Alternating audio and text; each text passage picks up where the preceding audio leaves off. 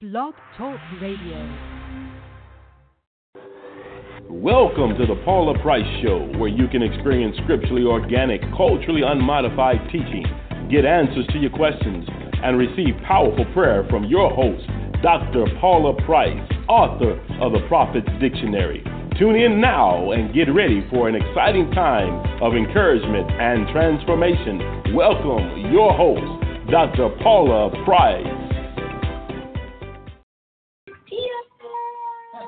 It's another week of the Paula Price Show, or, as it has recently been renamed, the Jesus and Paula Show. Because he shows up. And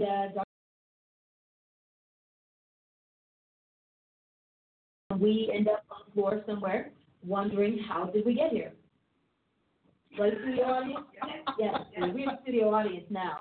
So this is why we get a little rambunctious, a little loud. We have the joy of the Lord. We have some healthy products working in our favor. I tell you, who knows what is going to happen in the studio today? Yep.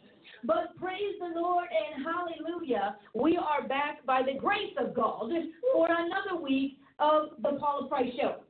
I tell you, I have to start off by talking about the Tulsa Prophetic Training Institute, June 19th through the 22nd here in Tulsa, Oklahoma. We are in Tulsa, Oklahoma, not Oklahoma City, Tulsa, Oklahoma. If you're coming to this event, you need to fly into Tulsa unless you are intentionally flying in somewhere else and driving here. You know, some cities, you have a couple major airports close together, and you think, and so sometimes people have got a little mixed up about that. So make sure you fly into Tulsa. For this event, we have Prophets Hakeem and Naeem Collins, the twin prophets, as they are, and they call themselves because they are, and, you know, don't deny. And they are bringing powerful teachings. Jeff Sievers, who is in the media and entertainment industry, is also going to be a speaker. Chief Prophet Paula Price, of course, is a keynote speaker, our one and only author of the Prophet's Dictionary, Prophet's Handbook, and everything prophetic that you probably have in your library. Dr. Paula Price. I'll be teaching an evening seminar. Prophet Angela Yamiba will be teaching an evening seminar, and this is going to be an outstanding one. The activity that we have planned for our registrants is very fun, a little dramatic, but a lot of fun that you'll be doing this year because our events are interactive. It's not just talking heads. We have morning glory prayer. We have praise and worship. We have the teachings and the trainings. At the end, we have personal prophetic ministry. Now, I do want to say we have an allotted time for prophetic ministry on Saturday morning. On a rare occasion, the schedule has shifted. But for the most part, it stays right there. If you are flying out of town before Saturday morning, you will not receive personal ministry. Don't hem us up Don't hem us up in the corner. Please don't try and work us over with some story, whether it's true or not, that we have time set aside for that. So if you can't be here for that, just understand you have forfeited the opportunity. But trust me, you will have so much training and teaching on the inside of you that you will be changed, delivered, and healed probably by halfway through Dr. Price's opening session, which is Thursday. Wednesday evening, we have our Price University graduation and ordination ceremony. You don't want to miss it. This is not an event where you can say, let me see the schedule. I'll go see that person. I'll go see that one. I'm going to go to the mall during this one. I'm going to go sightseeing in town. And this is not that kind of event. And we had people who would come, and they said, man, we planned this whole citywide extravaganza and got here. And they're like, we're not going anywhere. Because conferences, you just cherry pick.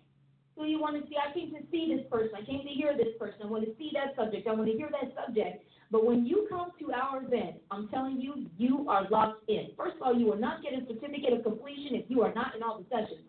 Also, don't give me a story about that. Whatever reason, absent is absent. You know, for work, you don't get paid if you don't show up, especially if you're out of time and out of date.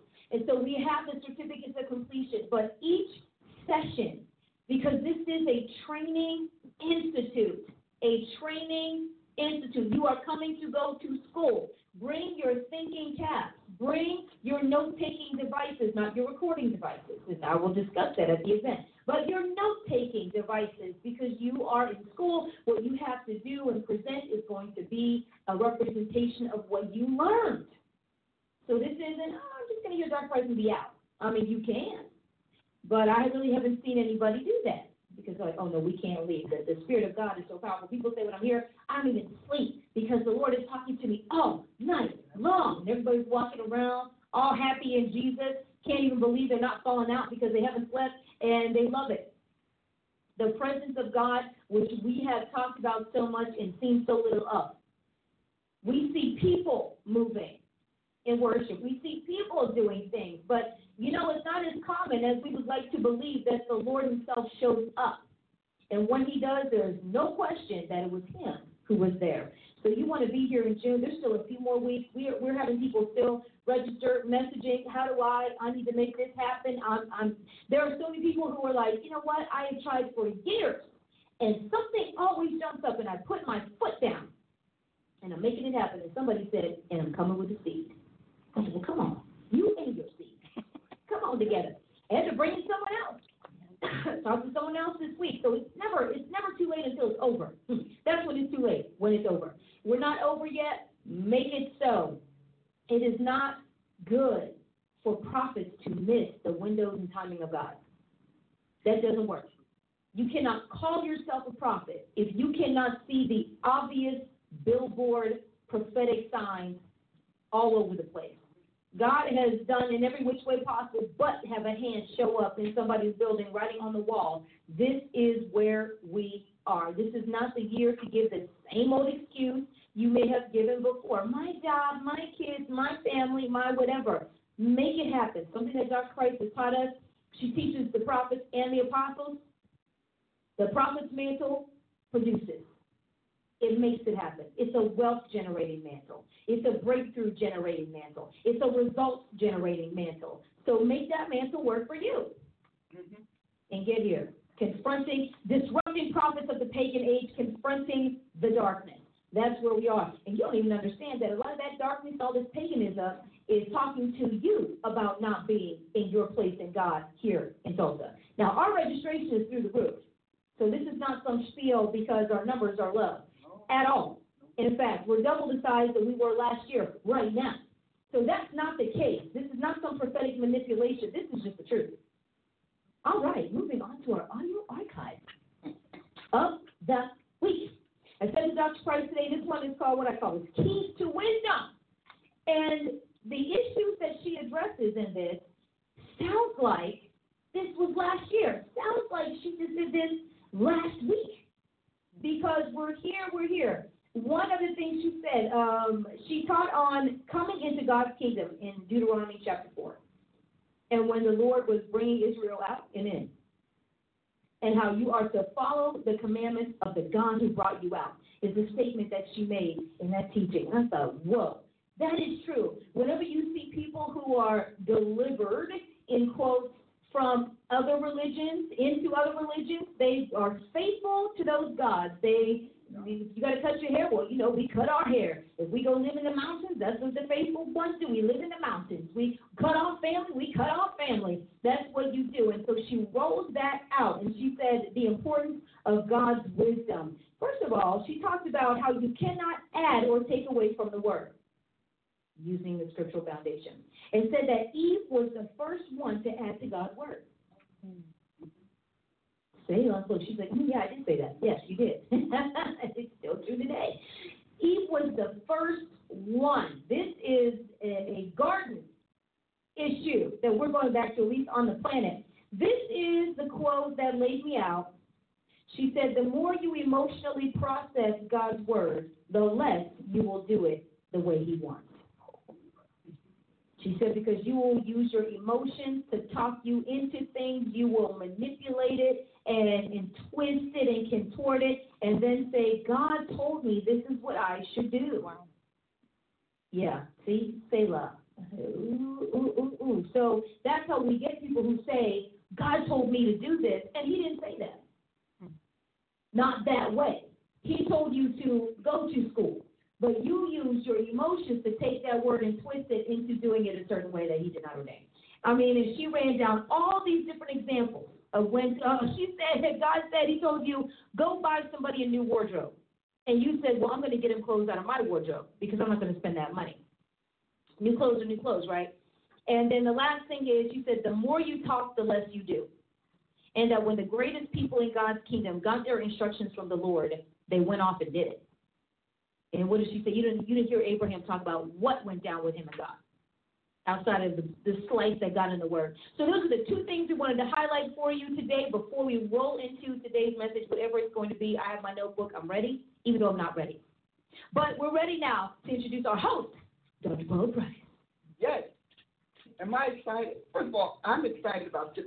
Yes. I'm excited about self-prophetic training. Absolutely. And we're excited because she's right. We have blown out our numbers. You can tell that this has become the institution that God is using now to deal with and to present this prophetic self. And so we are excited. I'm excited about the speakers we have. I've had a great time. Two powerful encounters with the Collins twins. I like the twin prophets. Mm-hmm. You know, I'm just going to keep on loving on God. I said, God, let us not say you don't have your own novelty, if you will. So we got the twin prophets, and I tell you, these are some of the most wonderful young men I have met in the kingdom. Sum up. I don't often meet young men that mature, that stable, or that passionate about the Lord. I pray for them always because I need them to stay that way. Because, you know, you have to pray that we stay that way. We rise on boldness until we meet coldness. Ooh. And see, we all meet. Paul said, pray for me that I may speak the word of God with all boldness. Because let me tell you something, when you meet the cold, you then get to find out the temperature of your passion. And so I'm excited about them. I have nothing but just the Lord's. I just thank him for them. Their maturity, their growth, their commitment to growth, and knowing where they are. You know, sometimes when you're somebody like me, I've been out here so long, I've met a lot of prophets. Trust me, I've met a lot of prophets, so much so that I can tell a prophet before they open their mouth. And when they open their mouth, I can pretty much tell you what kind of prophet they are with. Right on down to whether or not they're going to be faithful. Some of the people who fell today, I knew they would fall in the 80s. I told it. It's on record. Oh, no, they're not. No. Mm-mm. I said, there's no loyalty to Jesus in their family. So I kind of, you know, you've been out here a long time, and then you study the institution and all of that. And so I listen to them. You know, I don't just listen to the words or the sound. I'm not just going after the audio clip. I listen to the spirit and the soul and the textures of the Holy Ghost.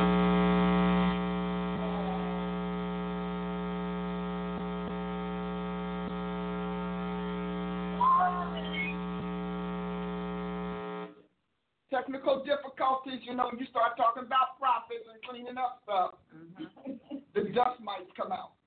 We have those, I call them the technology dust mites. Hallelujah. How we do? Well, I'm going to keep going because that's what I do. And we're going to see what happens. But I want to tell you, there is a texture. Every prophet's spirit, every prophet's soul has a texture, and you have to understand the texture. Now, here's what's interesting.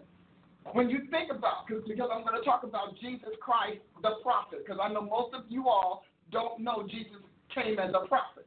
I'm going to hit something early in the game. Boom. Yeah. Loving it.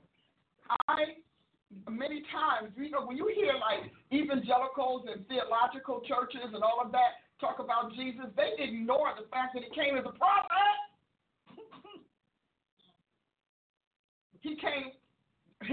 He was ordained to hit the planet as a prophet, not a pastor, not an evangelist. He pastored what God gave him, those 12 and whatever.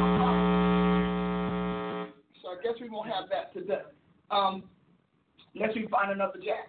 So he pastored what God gave him. But Moses ordained that Jesus Christ, the Savior of the world, hit the planet as a prophet. So all of you all who say you don't believe in prophets don't believe in Jesus. Woo, come on. Because you can't have it both ways.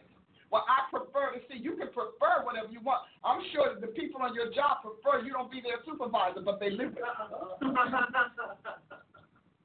I'm sure that your children prefer you not be their parent when they want to have their way. But you know what? They live with it. Because you cannot rewrite the scriptures to fit your inadequacies and your deficiencies. You cannot do it. So I want you to know that we're going to deal with this thing, and we're going to deal with it. Today, we're going to talk about it. So it's welcome to the Jesus and Paula show. I always give him top billing because I figure if I give him top billing, then he will kind of carry the load. You know, it's a tactic. We'll see what happens.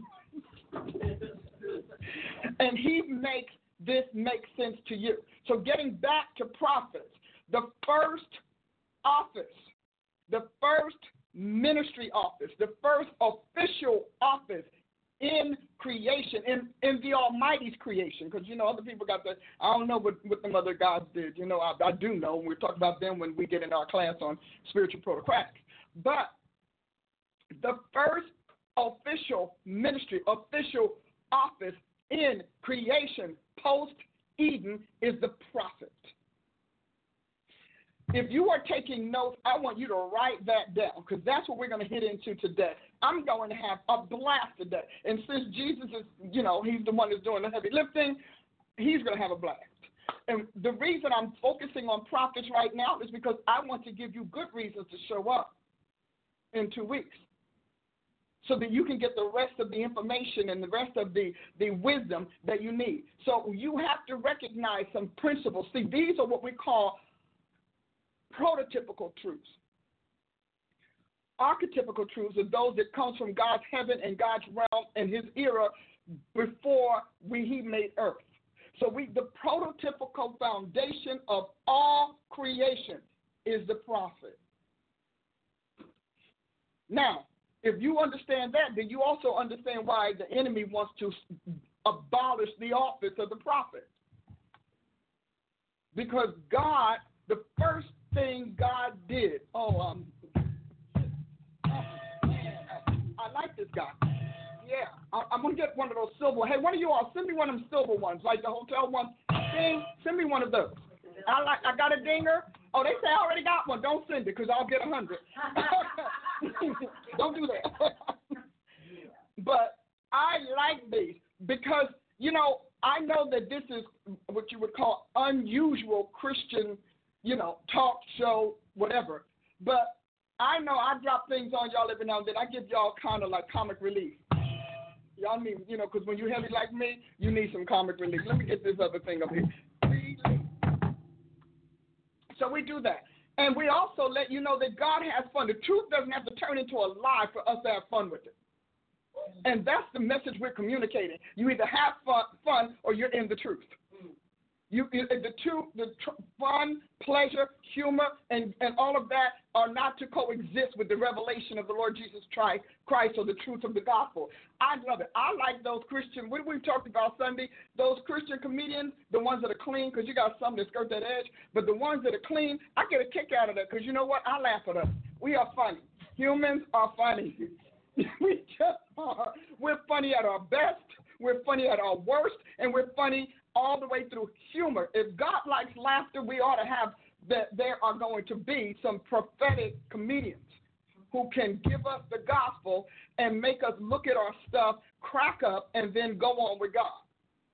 So I like this. Come on, give my bell. I want my other bell. You know I'm happy. Yes, I am. I like the horn. They took my horn. I never got it back. It's like both. Yes. So this here is heaven and you know, I gotta move this out the way so I can have room. So I got heaven and then and this is boom. It is so. It is so. So I like that. I really do. I like having fun and God. And trust me, I'm like this with God by myself. We crack up. Even when he starts chuckling, especially when he catches me wrong, and I say, "But Jesus, you know, no. I talked to you last week about what it means to be intimate with God. But that first level or dimension of intimacy with God is God's word and him being himself, speaking what he speaks. So we're going to talk about that. So again, welcome. Hey, share. And then after that, share some more. And then when you share it again. And then share it all over again. And you see the golden mic, that's the words in heaven. See, we amplifying the word of the Lord. I am having a blast by myself. Trust me, all by myself. I got my toys, bing, bang. I'm there. I'm going to get a horn. They're going to give me my horn back. I want a little silver horn, little trumpet. That's what I want. Blow the trumpet in Zion. Woo! That's what I want to happen. And you know, I say it on the air because we'll find out who gets here first. I want that. And, you know, Rachel hates this because she's like, why don't you just tell me what I got to? But that's all right. I like to keep people guessing. Keeps you all on your toes. And so I want to talk to you again about our Soul of Success Clinic because my emphasis, I am a soulologist, which means that God has given me the privilege. I didn't say psychologist, so don't you all go into that institution because that institution is not mine. I have no Asiatic influences in this institution. Soulologist, I'm not talking about Asianizing your soul. I'm talking about delivering it from all the works of darkness. So many Christians, many pastors believe in Asianizing your soul. We're going back to those Eastern arts and Eastern religions. I'm not doing that. I'm going back to what the Maker had in mind. So I deal with your soul, and I deal with the soul of God's people according to the Creator, according to what he had in mind, why he had it. So you want to go online and get the Soul of Success Heart Clinic. If you are a counselor, if you're a 5-folder or 3-folder, you definitely want to do it because you will get nothing out of people until we restore their soul. And in order to restore your soul, we must expose it. You realize that when you get surgery done, even laser surgery, they still have a screen that exposes your condition. And if we can't expose it, then guess what? We can't dispose of your devils. We can't dispose of your genetics. We can't dispose of your trauma or your tears because that's what it requires. Disposal requires us to expose your soul, to expose what's going on in there and how it got there. Some of it is yours, volitional. Some of it is your will. Some of it is your victimhood. Some of it is simply just what was handed down to you, and then it has to do with the sphere of spirituality that God set you in. That's a whole other thing. So we'll talk about that because we have Let's Talk Sunday. Isn't it Sunday? Yes. Let's Just Talk Soul Sunday, this Sunday here in Tulsa, and we'll give you all the contact, and you go to my drpaulaprice.com. You want to come. If you are a leader, you want to come. Bring your leaders. Bring your people. If you're a counselor, you want to come. Like I said, I am not a psychologist. I am a soulologist, and I format souls to succeed. That is what I do. So if that's what you want, that's fine. And if that means that we have to go to the root of your heart, go to the root of your brain, go to the root of your training, go to the root of your traumas, go to the root of your abuses, whatever route it takes, in the end, as a soulologist, listen, I'm telling you, this is the next field in God. Because Jesus dealt with souls. And if you key it in, the soul was dealt with immensely in Scripture. And what we haven't dealt with is soul, because soul is what cries. Soul is what hides. Soul is what we avoid and be obeyed. So we'll talk spirit all day long. Yeah, my spirit. Your spirit can't get to your body without your soul. So you want to go on drpaulaprice.com and you want to purchase the Soul of Success Heart Clinic, because we're digging in this thing. Because you cannot restore the body by ignoring its soul. Because the soul is that 2-part entity that's on earth. You want to do that. You want to find out how important it is. What's in your soul? Do you know? How does it operate? Because you've heard the psychological thing, and a lot of that, as I said, is Asiatic. Now, I got nothing against Asians, but I got a lot against what Jesus destroyed on the cross. And all of those Eastern religions and Asiatic things, Jesus destroyed them on the cross. And you can say all day long, yeah, but they help the body. Yeah, they help the physical. They contaminate the soul. Because every power has an anointing, and every anointing comes from some spiritual being. Every anointing. That's why they keep talking to you about other gods. And with all the gods that they've had, and with their long-standing theocracy, see, there's a difference between the theocracy and the thearchy. There's a long, when you hear those two words, you should know what the differences are, and I'm not telling. At least not today. So all that Asiatic stuff, that's like saying, wow, Walgreens should be a multi-faceted healing institution. No, it's a treatment institution. And you need to know the difference between treating, healing, and curing. So when you start dealing with the external, you're treating. When you start dealing with the physiological, you're treating. When you start dealing with the internal, you're healing. But when you start treating the soul, you're curing, because that is the origin. That's the genesis of everything that happens to the body. And so that's why I like the word genesis genetic, genes. I hope that helps you all. Did that help you guys? So you got to buy a ticket to get all of the other details. And I'm not going to give it away for free. And then, we're gonna do a 1 month. I'm still working on this. I'm digging down into this inclusionism thing, especially since so many of our ministers think it's God, and this man is running around as if he had it. But again, he's Asiatic. Listen to his language. He's very Asiatic. Anybody who's teaching yoga, anybody who's talking about yoga, that's an Asiatic religion. I don't care how much marketeers tell you it's not. Just because the humans don't know a devil is peddling it doesn't mean the devil ignores the humans that are buying it.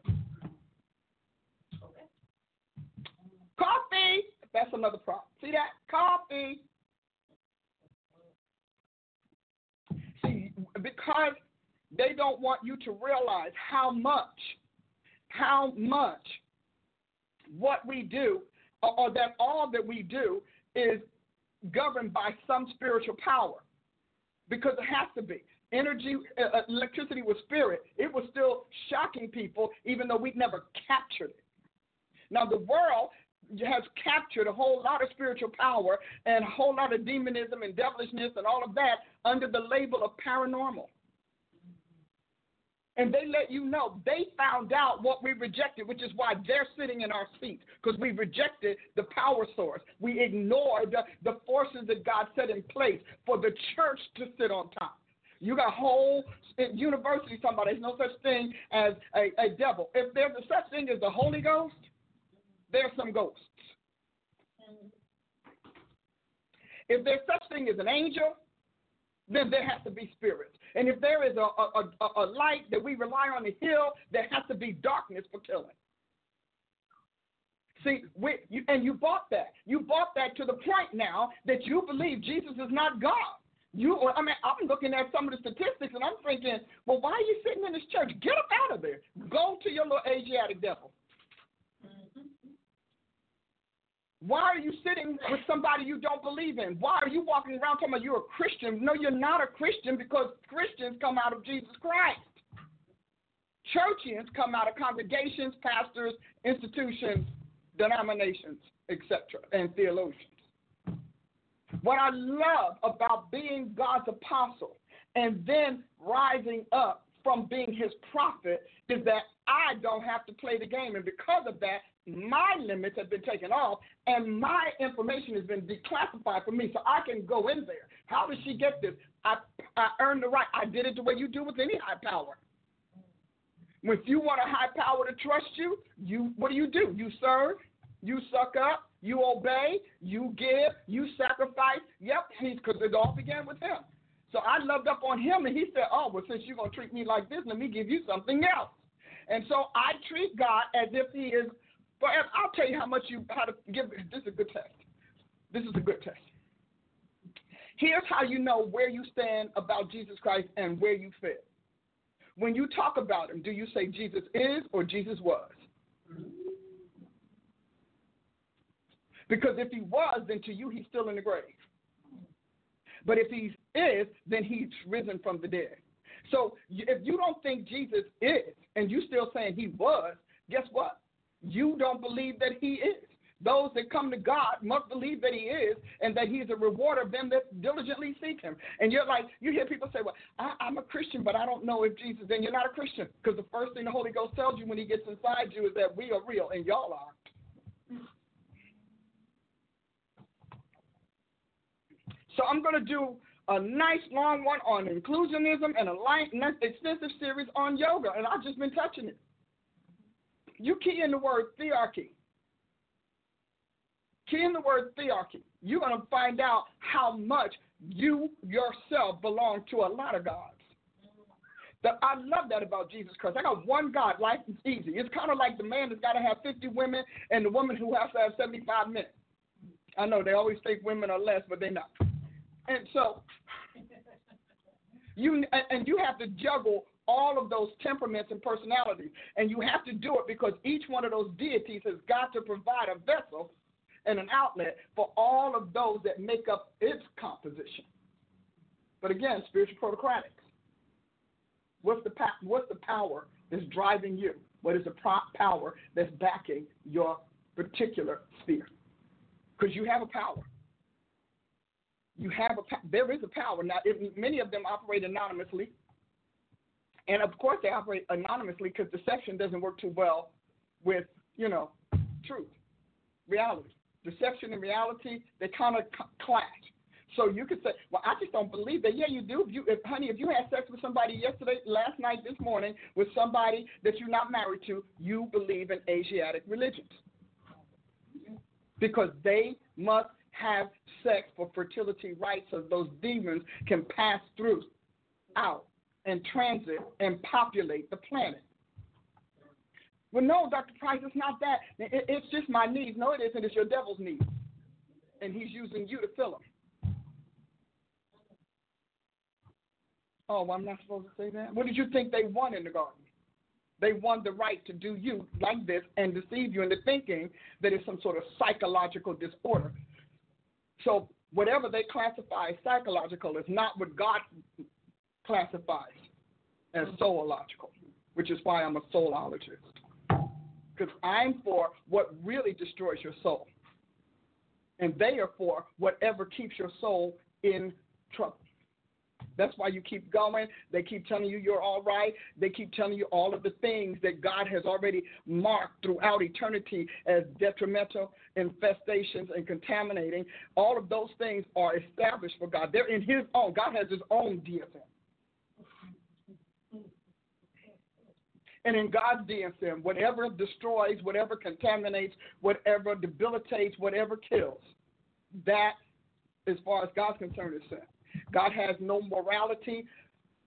That's why we keep changing the laws. God has righteousness. This is how I made it. This is how it's supposed to function. This is how I tested it. The book of Genesis said God looked at everything he did and said it was good. And this is how I ordained it to function. All right. So now I put my prototype in the planet.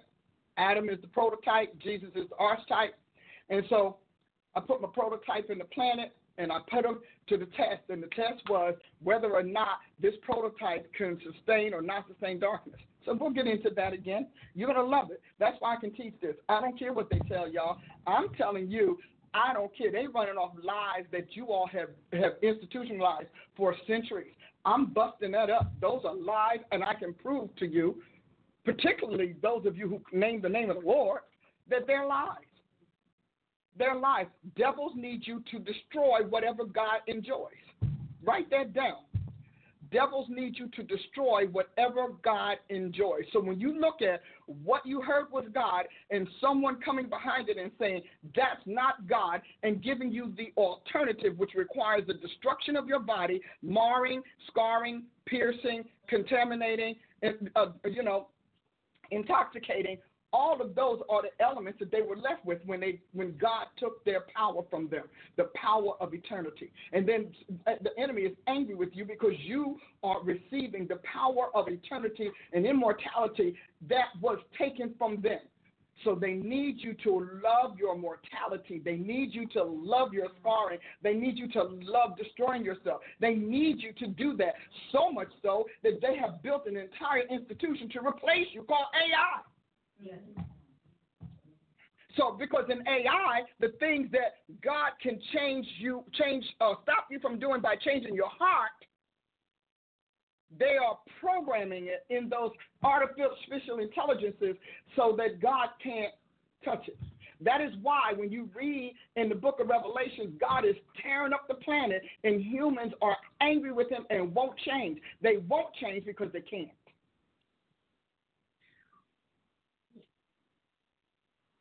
So while you're saying they're hardwired to resist the Most High, to resist heaven, to resist God, God is just simply preaching the gospel and letting it play out because they have elements of human genome in them, and it's that elements of human genome that has to hear. Every part of God's life has got to hear the gospel, even if they don't want it, because whether they agree or not, hallelujah. God's got to judge them, and how can you judge something if you have no record of trying them? So you can talk, you can listen to your pastors who decided that I like having Miss Susie on the side and I like having Brother Boo Boo on the side. You can listen to them. Leave me alone. Leave me alone. Ooh. But I'm telling you that those preachers made a decision for their souls. When you hear them, it is up to you to make the decision for your soul. Because when you stand there, nobody is going to say to you, well, I know you didn't have a choice because you were in that church that didn't preach so-and-so or that preached this or that, so I know you didn't have a choice. No, God's going to say no because I told you to get out. I told you to leave that church. I told you 10 times. I told you to leave the church. I told you to move out of the area. I told you to do a lot of things, and you told me all the reason that you couldn't so that you wouldn't. See, God doesn't hear couldn't. God hears wouldn't. Now, Dr. Price, how can you say that? Because he said whosoever will. And he says nothing is impossible for those that believe. Nothing is impossible means that God himself can make the way if you will obey. Oh, somebody didn't hear me. I got to go. Angel, amen. Angelic, amen. Righteousness, amen. Did you like? I like this little guy. Woo, when did I get this? This is cool. I love it. I love this little guy over here. This is great. And I'm going to hit, boom. It is so. You can tell God, when you die, you're going to lay on your deathbed. And you're going to say, God, I just couldn't move because. And God said, you wouldn't move because. Because whomever you yield yourself to obey, that one becomes your God. So if your idol is your children, your job, your career, your family, your mama, your daddy, your hubby, your wifey, God doesn't read it like that. He reads it as, you have another God before me. Wow. See, you have to get in the Bible. Because, see, God said as much to Peter and company when he said, listed all of the things that he expects you to leave for him. And you hear, he said, but if you hate your mother, your father, more than me, you are not worthy of me. Hear me. We're so stuck on the fact that I don't want to hate my relatives that we didn't hear that the end of it says, you are unworthy of me. So you don't want to read that. We got a lot of books out there, women writing books about, obey your man, even if he isn't worthy.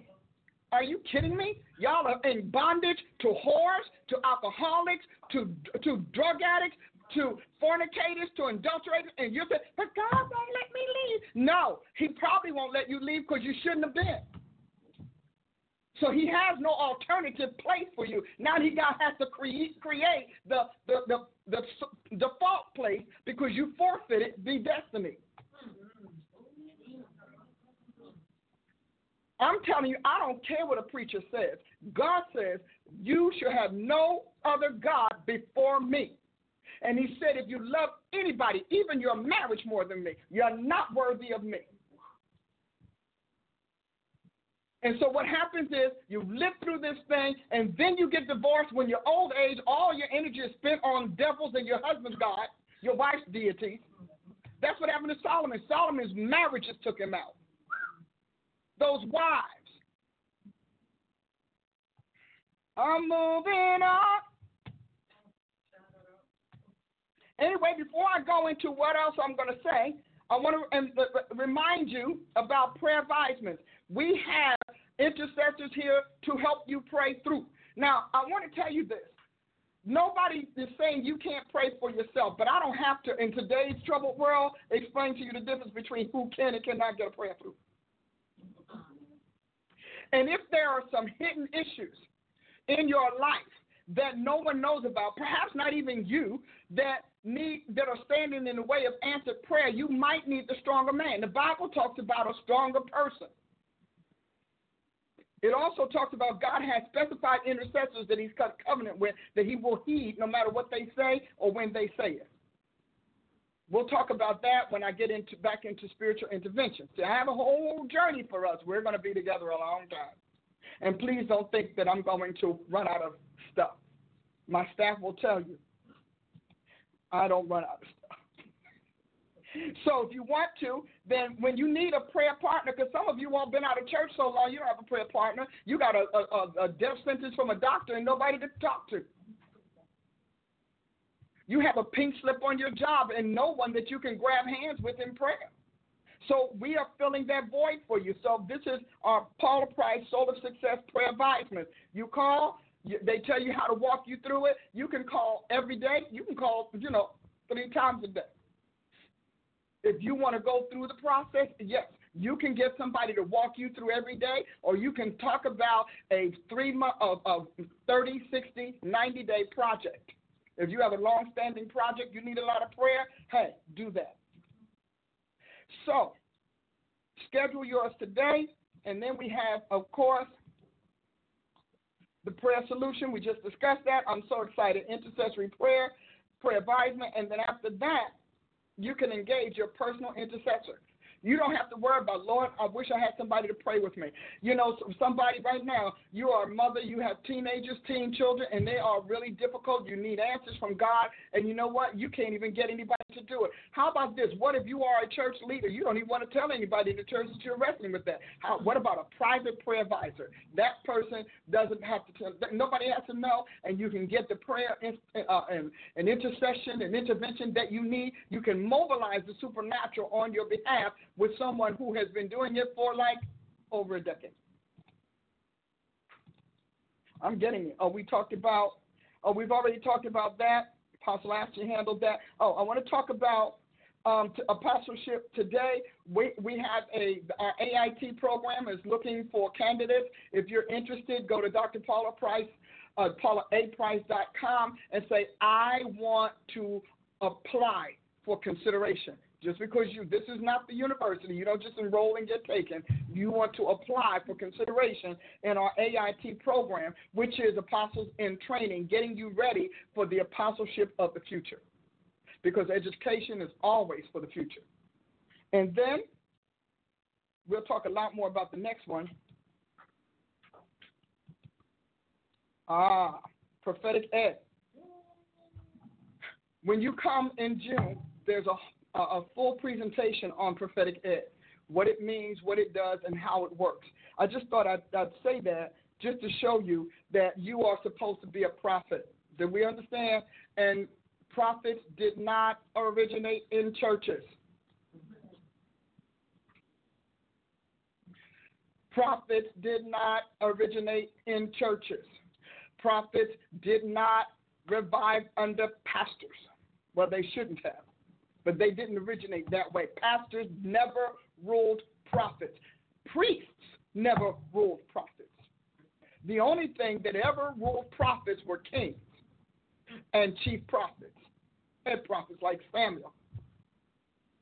So this whole order, as it came back into existence, is actually chaotic because it's out of order. And we're going to talk a little bit about that. Now, should prophets be educated? The Bible says every prophet had to go to a school of the prophets, be under a chief. Now, this is Bible. So if you are a Bible prophet, because a lot of y'all may not be. Coffee.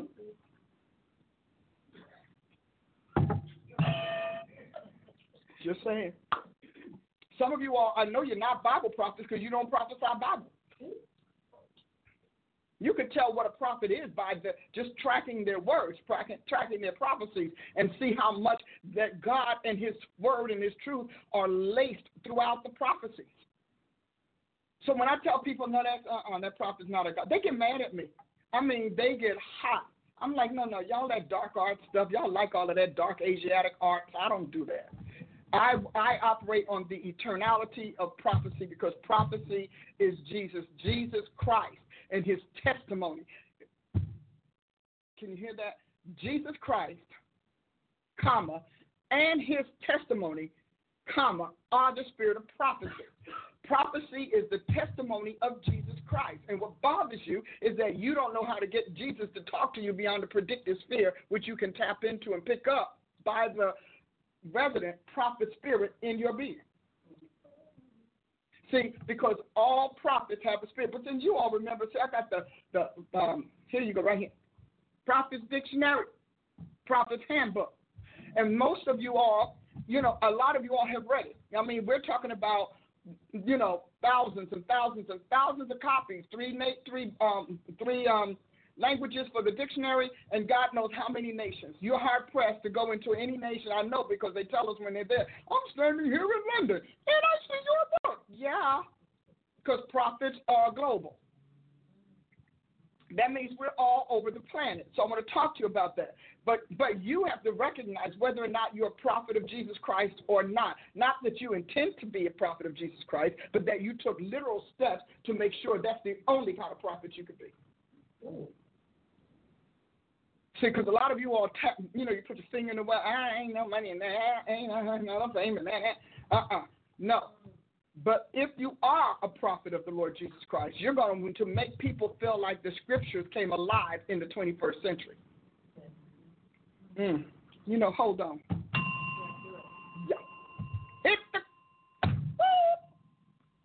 Yeah, I'm not going to act saner because you know what? Y'all got enough people who are lulling you to sleep with their hypnotic tongue. I don't want you to go to sleep. I want you to go.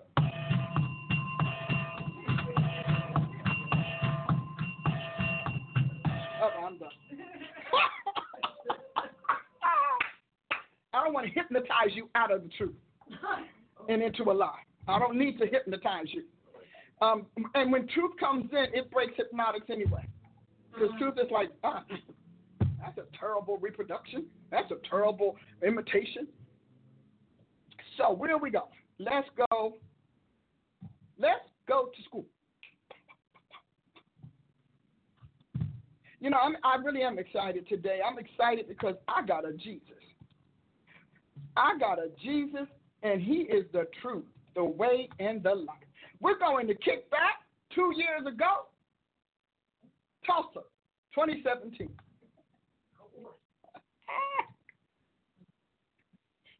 Woo! Do you see that? That says back to scripture. Now, I don't know how big it is on your screen, and if it's not big enough, we'll find a way. Something, make it fill up, something. But scripturally, grade A, organic, and culturally unmodified Christianity. The word of God starts with prophets. Say prophet. Everybody, prophet. Prophet.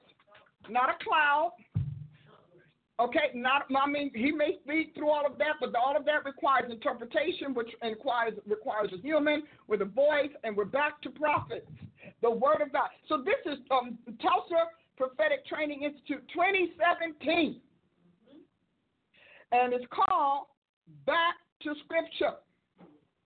Now, why did I say to you a while ago Oh, look at Apostle Ashley. She's helping you all out. She really does care. Where's the little round thing? Amen. Okay, so we're not having the little round thing.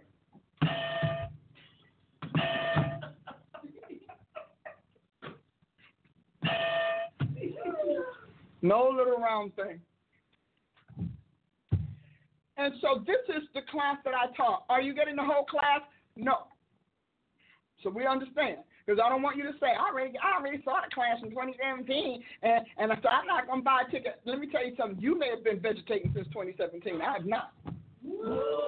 I've been incubating and marinating, germinating, ruminating, aiding. Did you get that? So just because you only need a little touch, and if you're a real prophet, the last thing you want is a little bit of Jesus. See, the people who want a little bit of Jesus are the people who belong in the pew. I just want a little bit of the Lord. Just give me a little touch. Are you kidding? I want a deluge. Drown me, Jesus. Wash me over. Come on, dip me, dunk me, baptize me, put me. Yes, I can't get enough of the man. And I'm telling you, I tell him that. No, Jesus, no. I know it's more than this and that. Come on, Lord, let's do it. And some days he does it, and other days he said, you're not ready. What? I'm ready? Didn't I just say I'm ready? And then I have to realize, and then he'll give me a taste. I'm passed out for 6 weeks. God. My head, I'm like Daniel after Gabriel. Oh, Jesus. I can't even, I don't even know what you said. All right. So,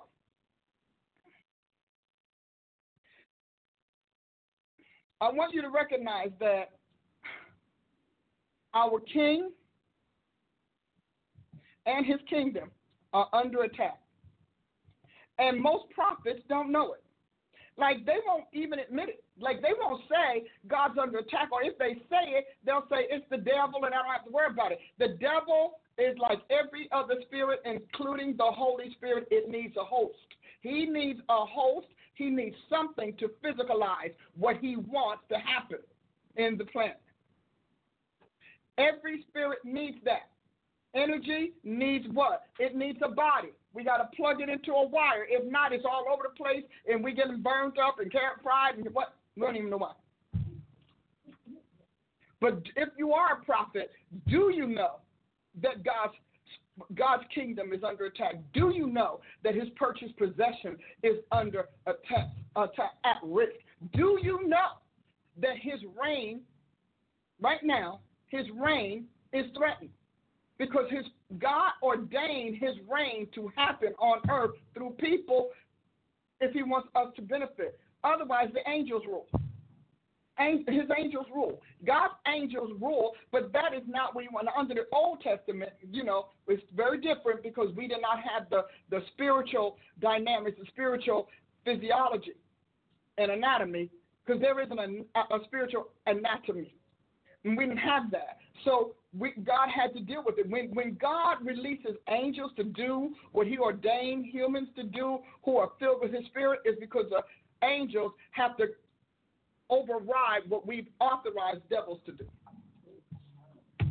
See, a lot of, everybody's like, because God will authorize his angels to step out of the background into the foreground for specific tasks, not perpetual functions. They're not our slaves. I know we like to think that, but they're not. And trust me, even if they pretend to be slaves, they are being the slaves of Jesus Christ. We are their slave assignments. So they are a slave to Christ, and they like it.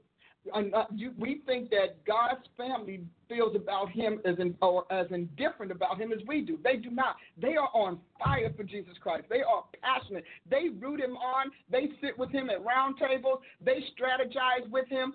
They tell him, literally say, tell us what you want. We're going to give you what you want. That is why it's important for you to recognize that God is moving by his Holy Spirit, but the Holy Spirit is the encasement of every move of God, and every agent and representative, instrument, tool, vehicle of God's move. I hope y'all get that. I know that was a lot. So our king is under attack.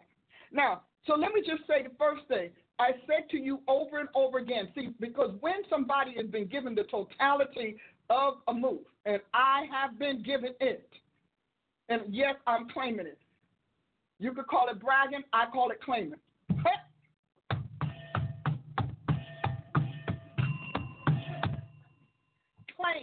CLAIM. So do not inbox me talk about I need to be more humble. No, I need to be more potent. I need to be more powerful. And I need to be more convinced. So I'm telling you, I gave up that whole era of that kind of weak-willed medieval Christianity. You know, we all just dirty dogs under the Holy Ghost. I'm neither dirty nor a dog. Not even the B version. I'm telling you, God said to me one day, I will never forget, it was just recently, and I told my team, I said, God said to me, your power is not my drawback. Your power is your own drawback because you don't want to believe what I said you are and believe what I said you can do until you're in a crisis or calamity. So your faith and your potency are tied to crises and calamity, which is why you're always having crises and calamity, because that's when your faith is high enough to exercise the authority that I've given you. Because otherwise you don't think about it. As a matter of fact, we're ridiculed for believing God for helping us find a parking spot. Did you know where it was? Did you know that the person spot you're taking is paying the bill at the register? You didn't know any of that. All you know is that, well, luck got it. Luck wishes it was that good. Ask casinos. All the luck they peddle, people don't get better. Coffee.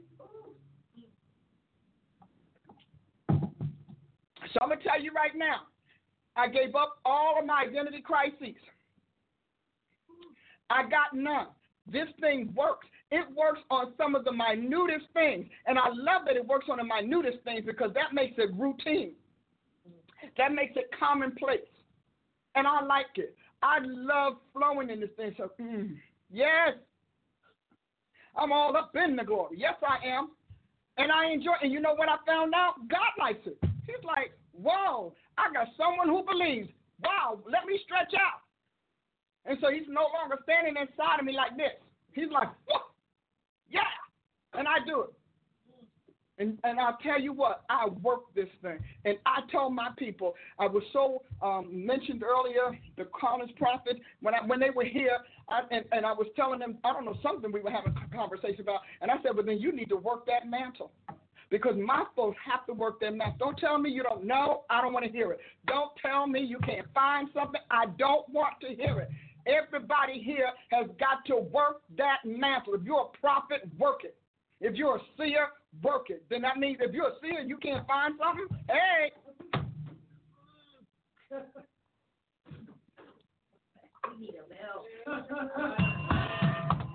You like that?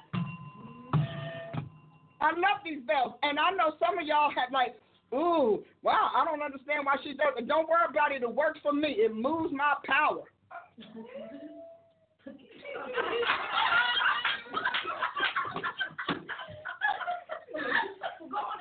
Move my power. When you come into I know, when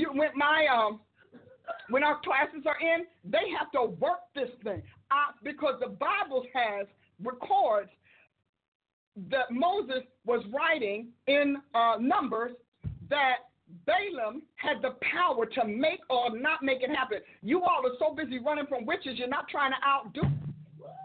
You need to raise that thing up. By the time they get through slicing chickens and dripping blood and plucking feathers and rotisserie and then mixing up a little hex there and trying to weave a little effigy and carrying on, we done and gone. We're done and gone because we have the power of God's word. Great, and the prophet, oh my God, I tell you, you better work that thing. You better work it, and I mean manualize the word of the Lord. I do, and I plan to. And when it doesn't happen, I'm like Elijah. Hold on, back up. Wait, Jesus. Because I work by my office, my covenant, my power, my job description, my classification, and what's declassified. I work by them, and they're a mystery until you earn them. After that, they cease being a mystery, and they become a manifestation. I like it. I told Jesus the other day I was doing something, and he, this thing is working, so it's stunning me. I said, hey, Jesus, I think I like this. I said, God, enjoying my life with you. This is great. I didn't know it was this good in the Holy Ghost. Some of y'all can't come up out the dirt enough to find the goodness. Because in your mind, the goodness is your sex, the goodness is your will, the goodness is your boyfriend, your girlfriend, the goodness is your preacher, the goodness is your perversion, your whatever. Everything, your goodness is your will. And I want you to know, when you're ready to crucify your will, as Elisha crucified those oxen, and you begin to take up the mantle of the Holy Ghost, I promise you, we ain't touched this thing. See, because we confined it, and you know the enemy was smart, we confined it to prophesying and predicting. Well, I can prophesy 8 hours a day. Who cares? It's still going to have to go through 24/7, 365 to show up in this world. So now I got 1,000 24/7, 365 chasing me down, confusing my life. The office works on projects. Yeah. I'm going to calm down. No, I'm not. No, I'm not. I'm not even going to tell you I'm going to calm down. That's why it's the Jesus and Paula show. Because he's not calm. Because he's getting ready to release power to those who have put their faith in him. And see, we think, well, I got faith in God, not faith enough to go to school, not faith enough to finish school, not faith enough to find tuition, not faith enough to do homework, not faith enough to get credential, not faith enough to obey, not faith enough to conform. I want you to understand, all you got is lip service faith. We love to testimony. Are you kidding? If you knew how great God's going to make you, you would be ahead of your class. The whole class would be struggling to be A++. You'd blow the curve. But you, right now, are trying to do something because you think God is making you to do it for no end. But when you know it's yours, you stay up. When you know it's yours, you tell sleep to flee. When you know it's yours, you tell family, I can't help you. You finish and you do the best you can, baby. And when you do your best, you do not cry when God says it's less than he wants. Because he's going to say it. Like, that's not right. You be like, Jesus, I put so much in it. I don't care. He said you put a lot of uselessness in it. I can't use that.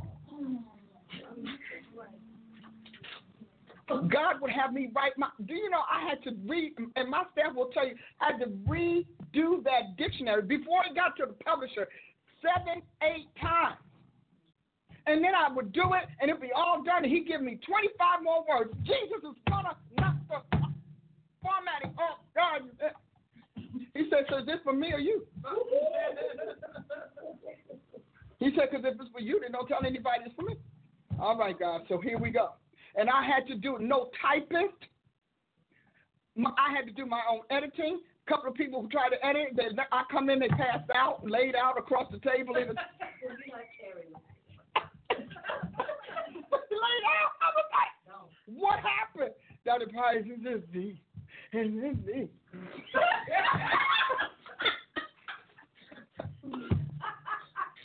Yeah. Is this on me? I thought, well, didn't the Bible say deep calls unto deep? You ought to feel like you're in good waters. No, deep. So I ended up being that person who had to do it. Little did I know that it was kind of like my own sort of, wax on, wax off. The more I did it, the better I got, the quicker I got. Now, I'm so quick that I can pretty much produce a book like this,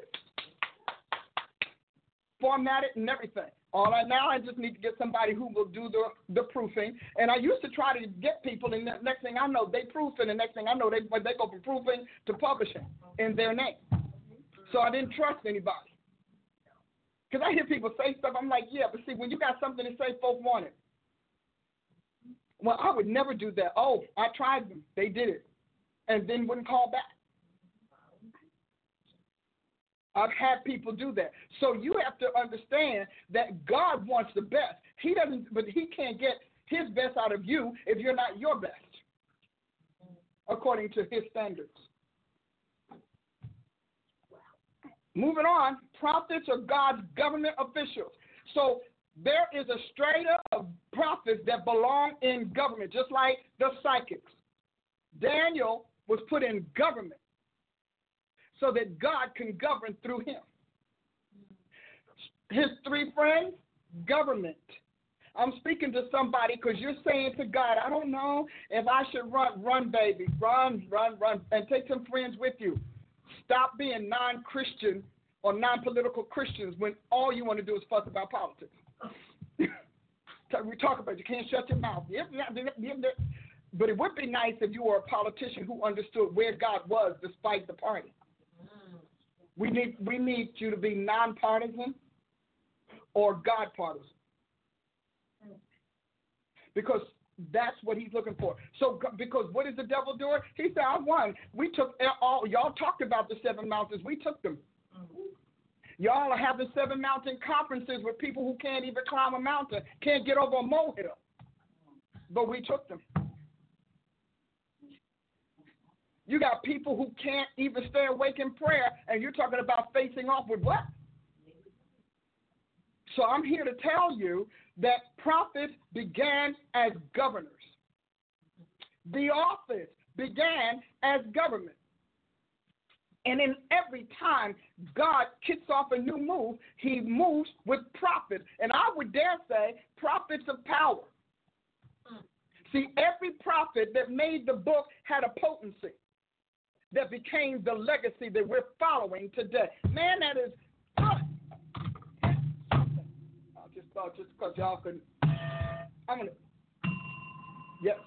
No, I'm not going to stop. Don't write me to stop. Because I know y'all. Y'all be like, y'all so religious, y'all can't have fun in God. See, I'm religious because I'm loyal. I really am. And you're religious because you are pious. See, I don't mind being pious, but I want to be loyal to what Jesus is and where he is at any given point in time. And so, if you all, so you are prophets who say, well, I want to be in government. No, you're not getting in government. You won't go to school. You realize you have to learn government. You got to take classes. All that stuff you hate. You got to take classes, read books, do homework, understand law and government, understand politics, little poli-sci, all of that stuff that you say is the world. Well, before this became Satan's world, it was God.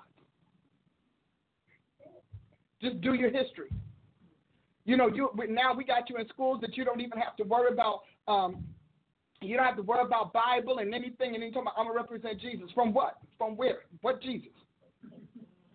Because, see, the world is reinventing your God, your Savior.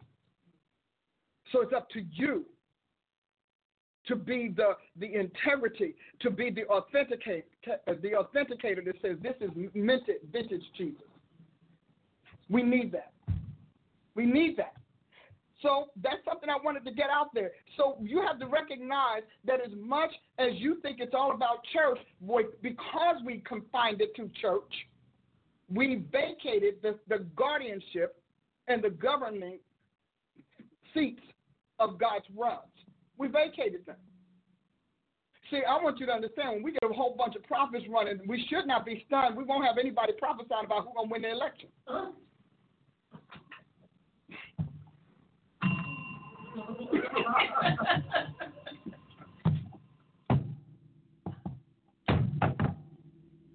See, the fact that you all prophesied, it means that you don't even have a clue about what you were prophesying and the damage that was done. That's right. You're interceding for the wrong side. You're interceding for the Antichrist. Ooh. That Antichrist intervention must die. Well, you know, the Lord told me so-and-so is going to be. No. You ought to be up there with so-and-so. You ought to be backing God's lead. You shouldn't have, I'm telling you, we failed God because you should not have been home consoling Hillary when Donald Trump's inauguration was treated like trash. Y'all owe God for that. I don't care what you think about the man. Your job is to back God's play. That's what prophets do. You are the first one to do it. Abel lost his life for backing God's play. Jesus lost his life for backing God's play. You don't back God, you're not his prophet. Well, I just don't happen to see it like that because you don't read the Bible. If you read it, you'd see it. It's clear. Because if you read it as a prophet, it speaks to you as a prophet. It speaks to you according to God's government. And the government shall be upon his shoulder. What his? Jesus. Who is Jesus? The great prophet that Moses foretold would come. You understand that the kingdom, I'm talking to somebody today. Leave your friends alone. Get yourself with a counselor and a coach who understands what God is doing with you, not what God is doing in their perception. Sometimes you get with coaches who coach you in their sphere. Then you need to get with a high prophet coach, high prophet mentor who can begin to unpack the prophets in your spirit. Begin to upgrade your faculties. Begin to upgrade your abilities. To begin to make sure that you have more than endowments. You are filled and walking bathed in endowment. Right now, you all are frustrated because you're with the wrong mentors. You're with people who are church prophets. You need to be with people who are kingdom prophets. You're with people who are congregational prophets. You need to be with people who are dominion prophets. You're with people who are all about the local church, and you need to be about local politics. You have missed God, and you're upset because you followed trends instead of God's testimony. I'm telling you, that's why you didn't get in office. That's why you did, because you went and got a revelation from a pastor who what? A pastor cannot give you political revelation unless that's where it's been. You don't send your kids to ask the pastor, well, what school should I go and be in? You don't. You go by what the teachers say. You go by those occupying that sphere. And that sphere says that your child is a doctor, no matter how much they prophesy, he's a preacher, she's an evangelist, it doesn't matter. You send them to school for doctrine. I'm just saying. As God's government officials and founders of every government, prophets are God's muscle. So when God has to push back on darkness, he begins with prophets. Unfortunately, when it came time for these prophets, there was no model, there was no pioneer, there's no backdrop other than scripture, and that had been so evangelicalized that nobody could see the dominion and the kingdom issues in it. So when God wants to make a thing happen, he pushes back with prophets if he can find prophets strong enough in him and convinced enough of him, persuaded by him to do this. I'm telling you, right now, this thing launched wrong. That's why we didn't see this coming. Now, I saw it coming, so I'm not jumping in there, because I was trying to tell prophets. I spoke to some of the greatest prophets that we had back in the 80s and 90s, and you know what? They blew me off because they were living in the present. If you're a prophet and the present is your prediction, we got a problem, because you are a prophet of the obvious and not the prophet of the developing. And I talked to them, oh, no, he's going to be around a long time. Where is he? All of those. And, you know, God said that to Israel. He said, well, where are all your people? Where are all your prophets who told you this was going to turn out well? Where are they? But you got to read the Bible to understand the mind of Christ. And you have to understand the Old Testament, because in the Old Testament, the prophet, God authored himself for the New Testament. So he authored in the Old Testament how he handles our nation, so that when he got that template right and correct, he then sends his son as the Moses upgrade, so that we will know how to operate what he's always been doing, and that is all nations. Tell somebody to get on. She's dealing with it. So you're learning, you got people who are putting you through prophetic education and no Bible, which means you have no constitutional framework for how God does things. All you have is a charismatic gift. So when it comes time to speak or do anything prophetic, you are confined to that, even though Scripture shows those prophets did some phenomenal things outside of the public's eye. See, gifts are showcases. You see what I mean? But offices are executives. So you need to understand how this works out. That's why we can be God's muscle. That's why people can tell me all day long, well, I just think so-and-so is going to win. I'm like, no, they're not going to win. You know why? Because I'm occupying my office. I'm not only discharging the office of the prophet, I am enforcing God's will. I'm enforcing it, I'm imposing it, and I'm enacting it. So I don't have to have somebody said, well, what did they say to Micaiah? All of the prophets agree he should go to war and he'll win. Micaiah said, so I'll say the same thing. So he goes and he says the same thing, and the king slaps him. The king slaps him because he knows his prophets are liars. And he knows that he has no influence over Micaiah because he is the prophet of Yahweh. So he slaps him. He said, didn't I tell you? Always tell me the truth. So he told him the truth. The king got angry, threw him back in jail, and went to war. He didn't go to war because he didn't believe him. He went to war because he thought his sovereignty could overturn the omnipotent and omnipotence of the Almighty. He thought he could turn the prophet's words into his prophet's divination. See, because it looks like, well, he just didn't believe. He clearly knew this man was telling him the truth. They had history of Micaiah saying the opposite. Isn't this good? Do you all appreciate this? I like that.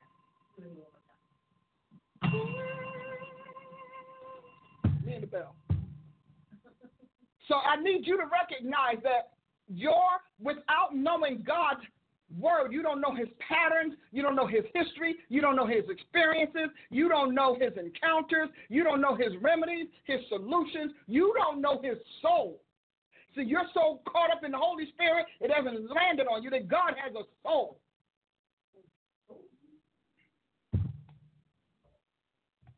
Well,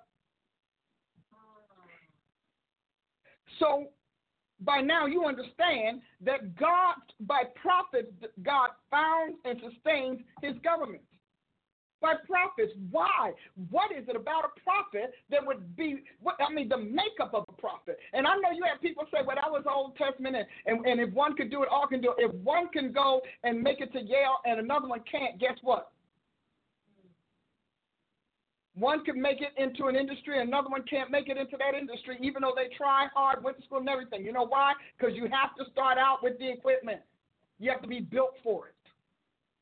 And prophets are built differently, and their souls are built differently. They have a consciousness of God and God's realm that other people don't have, but that benefit other people. So we're in a culture war. Now, everybody has told us, well, where are the prophets?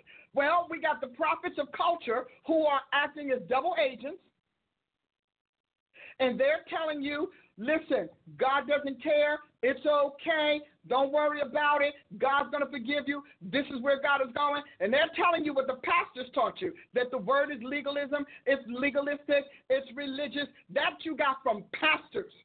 And prophets, the prophets and apostles who picked it up got it from pastors. And it doesn't say anywhere in Scripture where God ordained a pastor to found any significant thing for him. Apostles found it in the New Testament. Prophets found it in the Old Testament.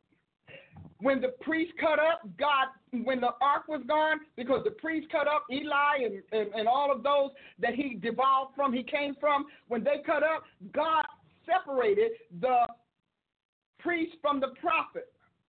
A lot of us don't realize that's why he had Samuel raised in the temple, because Samuel was going to do something that had been unheard of since Moses. And that is, he was going to be the fusion of the priest and the prophet. So he was going to take Eli's place in those high priestly functions. And he was going to yet remain the prophet that pulled that institution together so that they would have their proper station in society, in government, in kingdom. So Samuel made the prophets royal.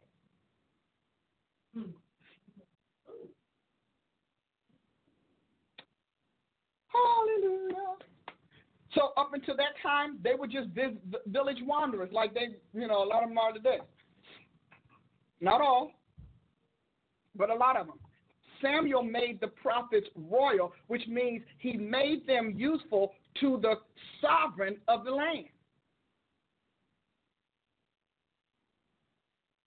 So as long as the ark was gone, the covenant is broken.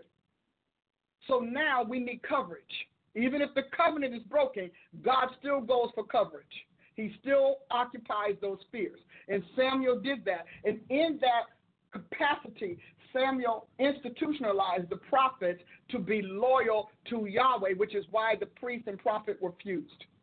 Because that faculty was working according to Balaam. He needed it to work according to Moses. Gotta come. So we're in a culture war. What took out Eli? Culture. The word of God, the more that culture rose. And culture being what? The institutions and the words and the verbiage of other gods. The director. So culture comes from the word cultus for the rituals and arts and practices of a people according to the will of their God. So while we're walking around here talking about culture, that's, trust me, you need to ask what God they're listening to, because they cannot find these rituals and practices being approved of God. They're unapproved cultural because of their deities. When I do my spiritual protocratics class, we're going to talk about that just a little bit more.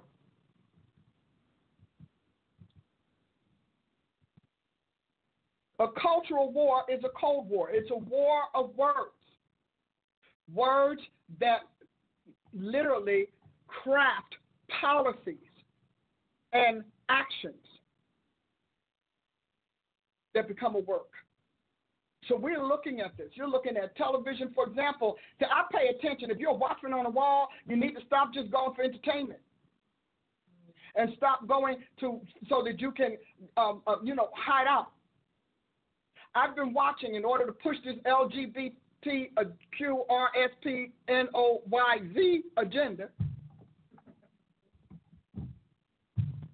They're now doing a lot more commercials with homo pairs, saying this and saying that. You also see a lot more commercials because if you don't know strategy, how can you be a solution? And they're doing a lot more where you're seeing men jumping on each other now and hugging each other like the good old boy and kissing each other, even though it's supposed to be a friendship kind of thing. See, because they're working on what we call the subconscious acceptance. They're making you a subconscious approver. So that by the time we get to 3 years out, it's not going to be anomalous any longer. It's going to be the norm, and it's not only going to be the norm, it's going to become culture. It's going to move from culture to custom, from custom to constitution. That's how an apostle thinks. That's how a political prophet would think. So right now, you're looking at it, and you're just saying, wow, and you're not noticing that 3 commercials have gone by with women in pools, women holding with their arms around each other. You haven't paid attention to that. Because their psychologists, I'm a soulologist, but their psychologists spent billions of dollars to figure out how to mesmerize you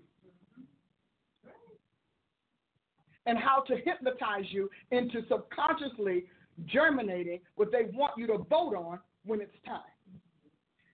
And so when you get ready, we get in those election things, all of this media is flooding in on you all over the place. All of this media is rushing into your soul, and it's incubating. And it's incubating until it can transmit to your mind, document to your brain, and then become your habit and become habitized by your body. See, you don't know that. That is why you need an education. Because, see, you're still talking about prophesying who's going to win. You don't know that you don't have to let them win. See, I don't care. I heard people prophesying about Hillary, but I'd already seen her little goddess article. I'd already seen her had a picture of her being, had it as a witch. So I already knew. I knew that God couldn't have chosen her. Because God has never approved of witches. Ever. He has never. And now, based on all that we allow Brother Barack to do, we now killing babies on the birthing table. And we're calling it a birthday when it's a death day. And we're calling it an abortion when it is a killing. See, but this didn't happen. This is when you put people who have a real agenda in power, they come in on the thing you can agree with.